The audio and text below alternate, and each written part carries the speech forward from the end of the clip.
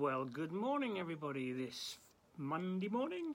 Welcome to Kings at Home Daily from me, Goff, here in my garden. I hope you're well, and I trust this morning as you head into a new week that you know the goodness of God, His presence with you. And if you don't, well, let's pray, open the scriptures and believe that He'll come close. The Lord will speak to us as we head off into our week. So let's pray. Lord, thank you that you are so ready and willing to receive us and hear us and speak to us. Lord, thank you. This is your nature. Lord, thank you. This is what you're like, that you love to speak to us. Thank you, Father, that we have access to your presence readily because of what Jesus has done for us, and for no other reason. So I pray, speak to us as we open your word. Come and speak to us, I pray, in Jesus' name. Amen. Well, we're going through 2 Corinthians, and this morning we're in chapter 8 and verse 12 to verse 15. You may remember Friday we left off, we were talking about money and things like that, and the context was that the Corinthians had wanted to support Paul in his ministry, and I think there was also some poverty in the church. I think in Jerusalem, anyway, there was some poverty, and so there was this desire to give, to bless, and to serve God in this lovely way of giving. Well, let's go a bit further, see what there is for us this morning. Verse 12. For if the willingness is there, the gift is acceptable, according to what one has, not according to what one does not have. You don't borrow money to give, that's not right. Willingness is there. We said I think on Friday that, speaking of the richness of Christ, for our sakes he became poor, because we've received grace, and God's been so good to us. We want to be like Jesus and be giving to others. So if the willingness is there, the gift is acceptable according to what one has, not according to what one does not have. Our desire is not that others be relieved while you are hard pressed, but that there might be equality. At the present time, your plenty will supply what they need, so that in turn their plenty will supply what you need. The goal is equality. As it is written, the one who gathered much did not have too much. The one who gathered little did not have too little. So just exploring again this desire to give and the heart of God. It's strange. A little thought dropped into my mind when I was reading those verses. In Israel, in the nation of Israel, there was this wonderful principle of the year of Jubilee. And it was a lovely demonstration. The sort of, obviously 7 is important and is an important number in the Bible. 7 days of creation, and on the 7th day is the Sabbath. And then when you get to 7 sevens, 49, 50, there was this special year of Jubilee, and they'd blow the trumpets.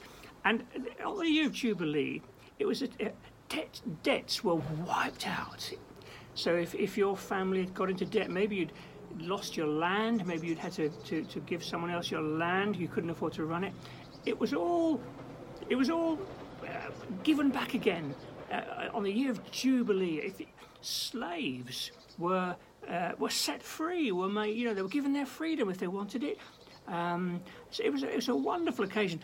Unfortunately, it doesn't look as though they actually carried it out very much in their history. Kind of cuts across human nature, doesn't it? But it's a beautiful thing, the year of Jubilee, and of course it's speaking about the grace of God, the kindness of God, us being forgiven, the slate being wiped clean. Jubilee, what a wonderful thing. So there's this principle in Israel, looking for one another, and as I say, where some had fallen on hard times, that there's an opportunity for debts to be wiped away. How beautiful. It talks here about equality. So that's it, what a lovely thought, and may that principle be in our hearts.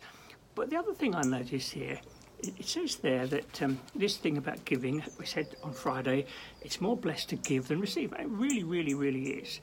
And I encourage you to step into that area of having a generous heart and a giving heart, not because you're expecting it to come back, but because you just want to be like Jesus. But it says here, our desire is not that others might be relieved while you're hard pressed, but there might be equality. At the present time, your plenty will supply what they need, so that in turn, their plenty will supply what you need.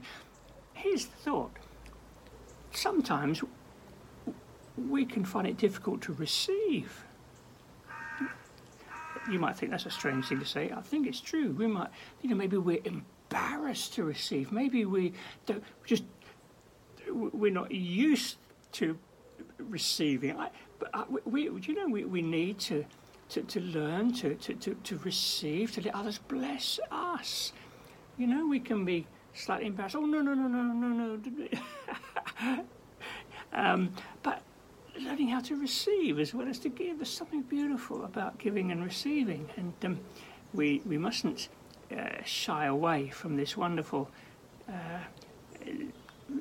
turning around where there are moments when we receive. And I know during this COVID time it's been a lovely opportunity actually to bless one another, and we've had we've had one or two gifts on our doorstep, and it's wonderful when we've had the opportunity to do the same for others. And there's something beautiful here when the family of God live like that, with open hearts and open hands, and looking to bless one another. And as I say, it builds the church, and it's a testimony to those around us who don't know the Lord. I think one of the things that perhaps often shocks people who are not part of church family is that, goodness me, you give away all this money, whatever, when we have our offerings twice a year to give away. Often people, goodness me, where does that £20,000 come from? 30,000? What? Are you all rich? No.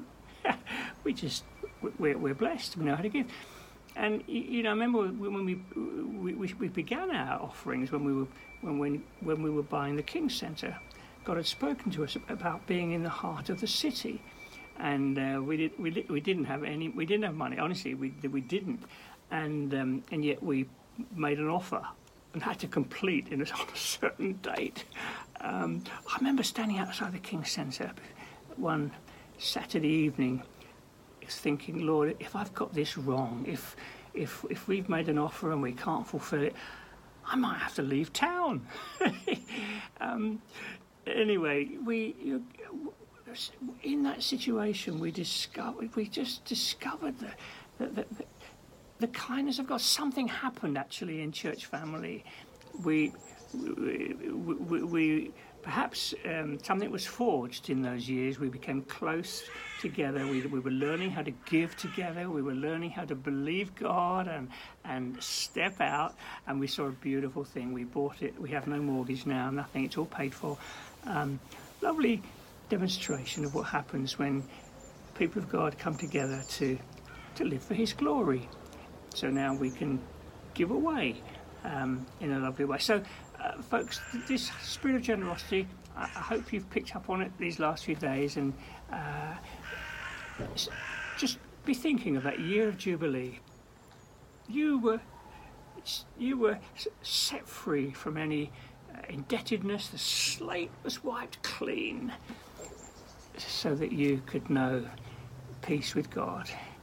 Let's look for opportunities to be generous in our hearts, in the way we treat one another, looking for opportunities to bless one another, be it financially, however it's most appropriate. And also, let's not forget to learn how to receive as well as learning how to give. So bless you. Have a good day. I'm going to pray for us and then head off into the day. Lord, thank you so much that we are children of the King. We're rich. And I pray that we live as children of the King, not as paupers, with generous hearts, looking how we can give and bless one another. in the name of Jesus. Amen. God bless. Have a great day, and I'll see you again on Wednesday. Bye now.